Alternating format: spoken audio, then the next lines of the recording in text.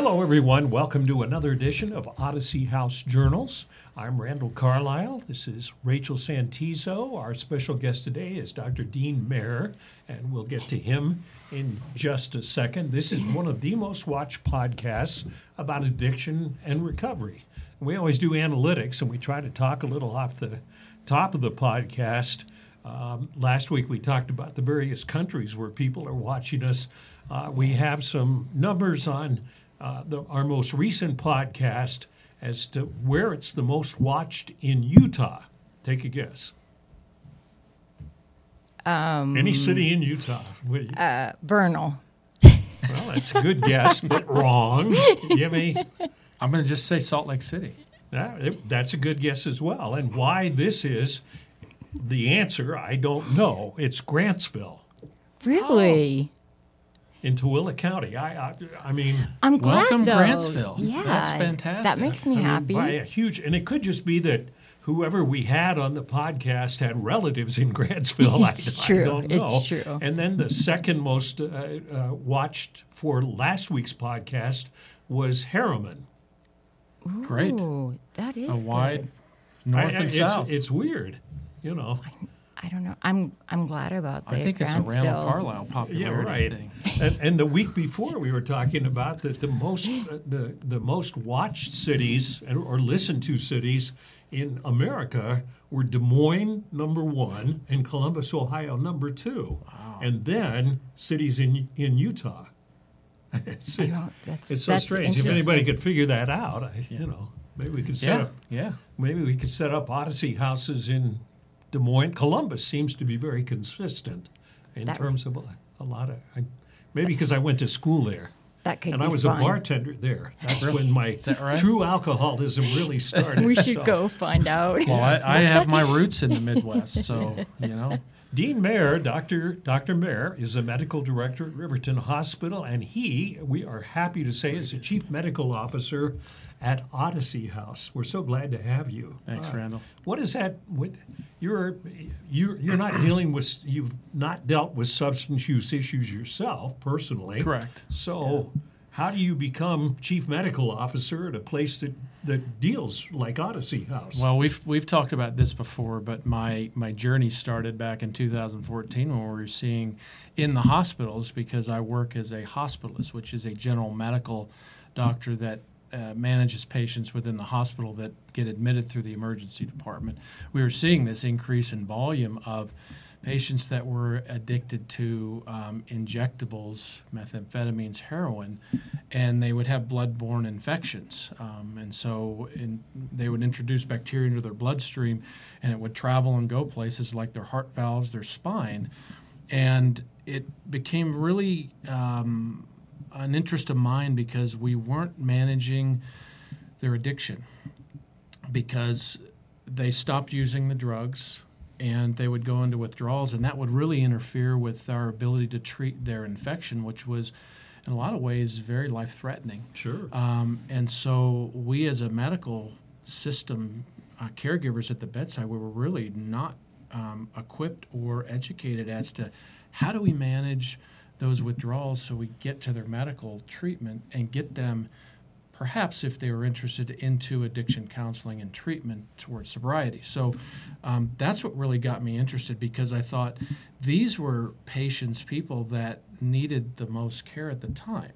They were the sickest oftentimes, but because they were going through withdrawals and their behavior was such that it was uncomfortable to manage them, and it reduced morale because they were very aggressive and irritable. Sure. Our teams would see them last when in fact they should see them first. And so I took a great interest in that and looked for and organized a team of people, including nurses, social workers, infectious disease specialists, psychiatrists, so that we could approach this in a team way to treat these people as with respect to their addiction and then their medical needs.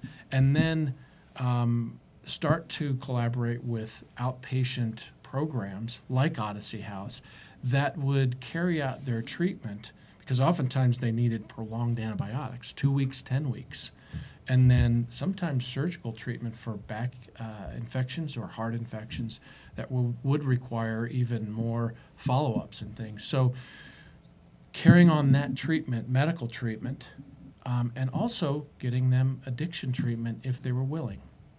It really taught me a lot about medical-assisted treatment with Suboxone and Sublocade and Methadone, and means of treating, for instance, the opioid withdrawals from heroin.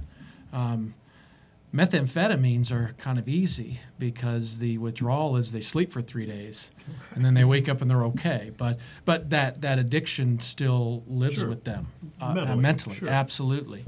And so that's how I got introduced to Odyssey House, and I'm really happy about that. So every day I learn more about addiction through seeing patients at the clinic when I'm able to, and really organizing how we manage medical care within the system. I'm impressed by the fact that the medical profession is now recognizing, Rachel and I are in recovery, recognizing the fact that there's a whole slew of services and needs that people in addiction or recovery need. And I don't think that was addressed a long time ago. No question. And I think it's lack of education, lack of experience, lack of patience. It takes a lot of patience. I mean, we see people who are addicted to alcohol. They have alcoholism, and they come in oftentimes because they see their eyes or their skin goes yellow because they have liver toxicity, Right. and so they get really concerned. Well, as soon as they hit the door, they can't get their alcohol. And so we have to help them through the withdrawals, which is usually 72 hours, plus or minus a few hours, and it's over. But again, as you know, and Rachel, the psychological piece to that and the physical piece, that continues. Mm-hmm. And so how do you help them through it? It's just not done after they're done with their withdrawals.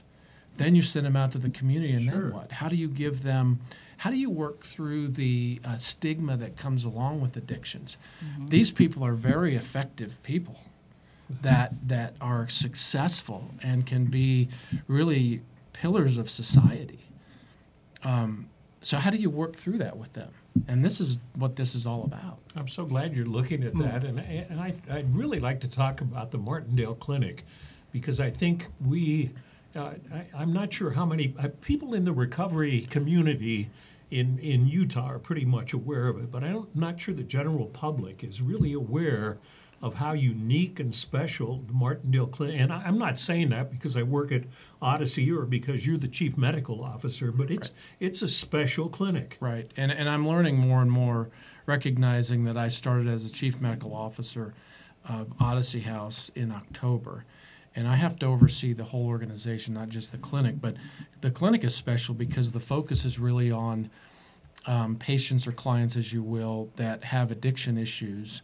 And our main population is those that come from our residential houses, which are about 8 of them. But we do have outpatient facilities here within Odyssey that we have a collection of patients that are out there working or going to school and still dealing with their addiction. And so that's a population that comes and are managed. And the thing that I think is important is that there's no judgment passed. Correct. I mean, I remember years ago going to a family doc, and I was a functional alcoholic for decades, and he'd say something like, well, you shouldn't be drinking so much or things like that, and it had nothing to do with my liver. It was more of a moral judgment. And Exactly. that kind of stuff doesn't because, Rachel, and you can relate to this too, when we're in active addiction, we feel a lot of shame, Right.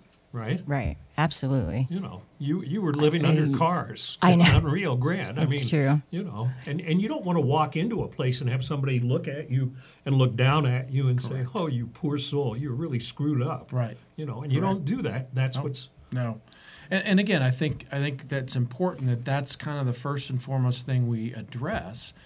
And there are a lot of patients, clients that are coming in to readdress either initiation or readdress MAT for those that have opioid addictions. But again, we have people that have alcohol addictions and methamphetamines, but we're looking at them as an overall full person. So it's a general medical clinic too. I wouldn't say we're open to the public like other clinics that are managed and run by like the University of Utah or Intermountain or other organizations. But our main focus and drive and bringing on patients is through the addiction process and treatments. And just recently, I mean, within the last couple of years, you're dealing very actively in harm reduction. Talk about harm reduction, because I think I think the general public may look down on harm reduction. You exchange a needle so you can put a clean needle in your arm, or give you a drug so you don't use this drug. Yeah, those are exactly those things. If recognizing that not everybody coming in has stopped using, right? So how do we reduce the harm with respect to what they're doing? For instance, needle exchange, making sure they're using clean needles. It sounds funny that we're supporting that, but again, you've got to be ready to go through withdrawals, go through getting clean and your path towards sobriety. So in doing that, safe needle use, meaning single, so needle exchange, and also just simply sterilizing the area where you're injecting. That's really important. And then having the opportunity to have medications that can manage the potential withdrawals that are going to go, a patient's going to go through when they decide, hey, I'm going to quit. And again, I'm really focusing, MAT is really a focus for opioid treatment. And so there are different things you do with methamphetamine or alcohol use, of course, and that goes to counseling sessions and things where they can talk through it with a group or one-on-one. Those are really important. I'm actually learning more about harm reduction with our team. So again, as my experience personally is nothing, but my experience as a medical provider and seeing it and seeing the needs, I appreciate what they're doing in the clinic and focusing on things like harm reduction. I have a question for you. So you came from a huge organization, right, with a lot of different specialties and Intermountain. Intermountain and like heart valve transplants and different things like that. And now you chose to come to a nonprofit in a specialized population. Why? Vulnerable population. Yeah. And a need to improve the care that's been given. Like I said, 2014 was a wake-up call. It was a wake-up call because we weren't doing very well. Just because you go in a hospital, we don't know everything. And so kind of forcing ourselves to approach that and appreciate it and try to rid ourselves of the stigma that goes with behavioral health issues, addictions. And so that became an interest. Yeah. It seems like with all the stuff that you were saying with this team that you were creating, there was like this human side that was missing with the patients. No question. Yeah, because I've talked to you about this before. When you walk into a room and somebody's in withdrawals, that's not them. It's almost like the demons are coming out. And if you can't deal with those demons as a provider and understand it, you've lost. You're done. And so, as you say, that human side is gone. And we have to have that when we manage patients. And if you don't, maybe it's time for somebody else. You're a doctor, and Rachel's known you longer than I have, but every conversation we've had, my observation is you're a doctor who really cares. I do, yeah. I mean, is that a human thing? Is that a doctor thing? I mean, what is it? I don't know. I mean, it's a feeling. I mean, you sometimes you could say either care or you don't. But when you guys manage or you're talking to people, it helps to dive deep into what you're doing if you have that emotional connection that you really want to help. At the same time, going back to Martindale and our programs, there's so many people that have big hearts within Odyssey, for instance, and sometimes it's too big. Sometimes you enable. Your heart's out there, you want to help so much. Yeah. And some of these folks, when you help them, they've got to help themselves. I mean, I compare it to somebody who's gotten into a hole and they need help climbing out. We can't put a gurney down there and lift them up. You just have to hold your hand out and say, "Are you ready? Are you ready to help yourself?" Yep. And then you help them. It's true. So, yeah. It's very true. How are things going with COVID?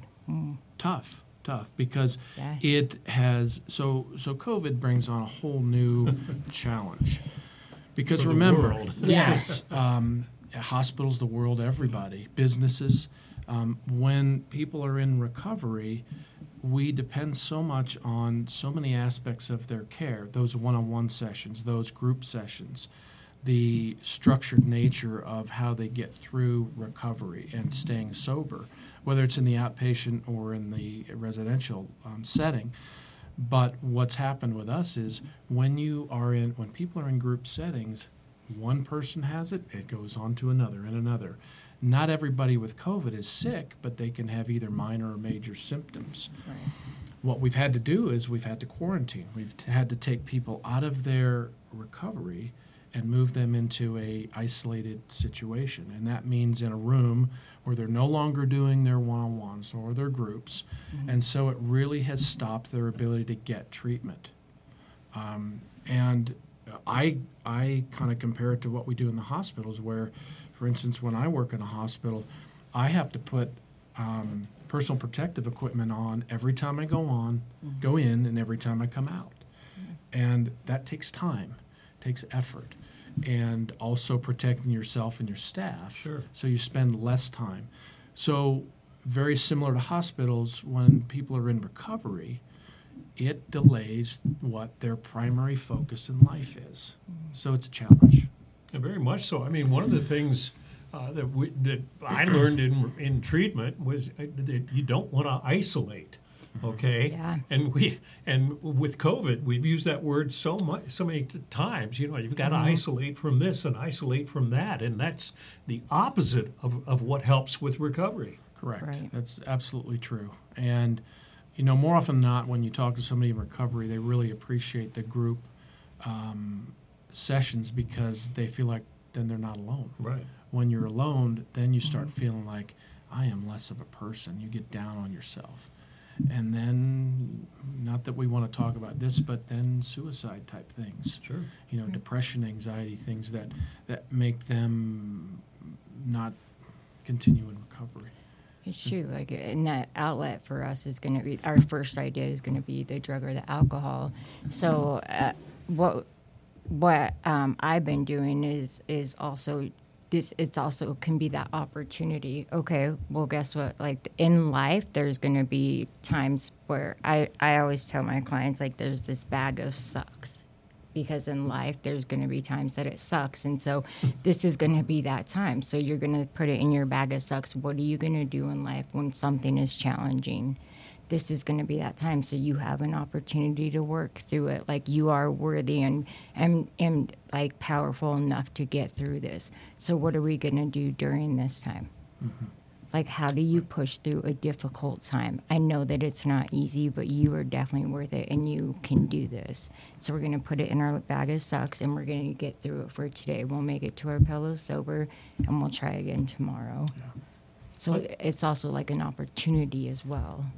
Let's talk about Matt, because we will administer everything except methadone. And describe the philosophy behind that, because I touched on this before, with clean needles, and people would say, "Now wait a minute, I'm an opioid addict. I come in and you give me a drug that does have opioids in it, and how's that going to help me?" Yep. Yeah, and again, it really is blocking the effects of opioids. So we're replacing. So there are receptors in the body that opioids work on to reduce pain and oftentimes give people a high. And so what these replacements, so medical assisted treatment really is blocking those same receptors. So for instance, with Sublocade, which is a long-acting injection that lasts a month, or Suboxone, which is a daily tablet people take, it works in the system by blocking those opioid receptors. So people don't get the high, but they also don't feel the negative effects of withdrawals, because you're actually not only stimulating but blocking some effects. And the physiologic response is people don't feel that those withdrawals, that anxiousness, the sweatiness, the desire to start to use. I've heard people say that you feel like you're dying. Yeah. Right? Oh, yeah, when you're withdrawing. So you want to use again to get rid of that. Correct. Right. Yeah, and so that's why titration, meaning either using higher doses or less doses, are really critical, because if you start off with too little, people are going to still have withdrawals, so they're not only getting an MAT, a medical assisted treatment, but they're also actively withdrawing, and they're saying, I'm going to go out after, I need to go find something else. So they go seek out other prescriptions at emergency departments or clinics, or they go on the street and they find their opiates. And, the danger now is that we're seeing, and it's been seeing, fentanyl as one of those opiates that is being combined with heroin. And so now we have to deal with that one as well. So it's really the idea of MAT is blocking the receptors that cause that high, but also blocking the body's withdrawal response. So it's very effective if you get the right dosing. So do I have to be hooked on that for the rest of my life? Not necessarily, but Because withdrawing from that's the same as withdrawing from Can heroin, be. right? That's why start high, and when patients are ready, you start to taper down, and that can be months to years, actually. Withdrawals from heroin or opiates can last for weeks to months to years, and so that's why it's very important to monitor and have follow-ups with each patient. How do we sell society? I still hear a lot of negative comments about MAT and needle exchanges. How do we sell people on the fact that this is helping and it's exposing people in addiction to the possibility of recovery? I don't know if you can sell it to anybody. I think I think works. it's really correct. I think it's more selling the dangers that are continuing with the continued use of either prescription drugs or street drugs that can be dangerous. And so first you sell the dangers of continued addiction and use that way.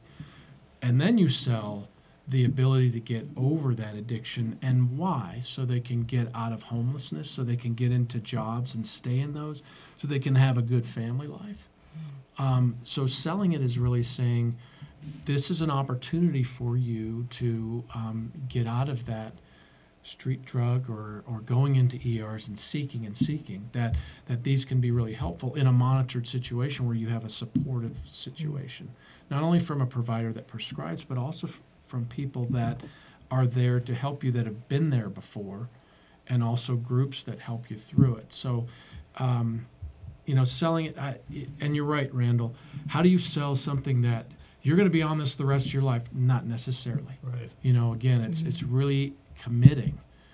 I go back to that, you're in a hole, we're going to help you through this. Are you willing to grab my hand?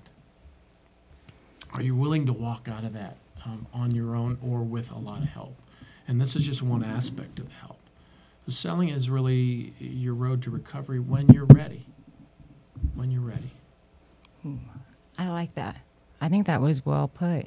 And as we all know, you have to be ready to recover, right? Right. And I think there's another side to that, too. The dangers as well as how we're using the drugs, right? So even at Martindale, Hep C treatment, the HIV, all the things that come along with using as well, there's a lot more to it. So if you're in a monitored situation and getting treatment as well for other physical dangers that may have come along with it or that can still come along with it, right? If you can go into a space, a medical space, and get your medical needs met and have the opportunity to address things that you can't normally address without the stigma or the shame attached. It just it can provide that health care that you normally can't get anywhere else, if that makes sense. Right. I think that's exactly right. Yeah, and again, going back to what Martindale offers is exactly that. There is the stigma is removed, and it's really just people holding out their hands and saying, we know what you got. You got to be honest with us, and we'll be honest with you, and we'll move ahead with you with whatever you want to do. And here's what's available.